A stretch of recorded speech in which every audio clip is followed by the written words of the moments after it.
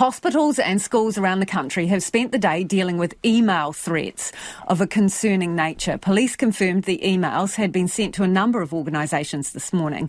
Our reporter Jemima Houston is outside Wellington Regional Hospital, one of the organisations that received a threatening email today. Jemima, what do we know about the emails? Kia ora, Lisa. Police advised this morning that a number of organisations across the country, including hospitals and schools, received emails of a concerning nature, a threat email. RNZ understands that police attended and searched Auckland City Hospital, Wellington Regional Hospital here, and Bowen Hospital in the capital, and Burwood Hospital in Christchurch. It's understood the organisations affected contacted police immediately, and staff between the organisations were working closely as they've tried to figure out what happened here. And did it have any impact on hospital operations? So we've had a couple of statements from various hospitals. From Te Whatu Ora, it was confirmed that some of their hospitals around the country received that email of concern. They said that hospital sites remained open, that they continued as normal, and that services continued as normal. Members of the public were advised that it was fully safe to attend hospital appointments and go to the hospital in your local area if you need to do so.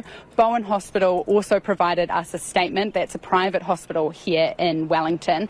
They said that they received that threatening email around 9:30 this morning. The hospital management took it as a serious threat, contacted police immediately, and police were on site to do a thorough search of the hospital and confirmed that the hospital was safe.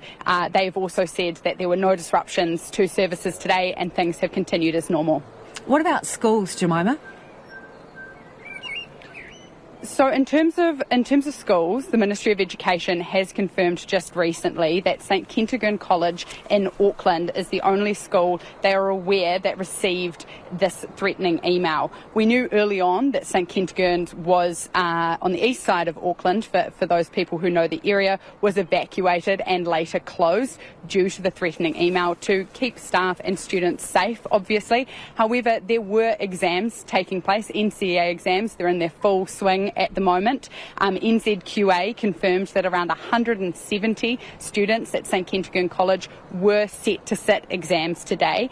NZQA has said all those students will be able to apply for derived grades if they find that what has happened today has impacted their grade at all.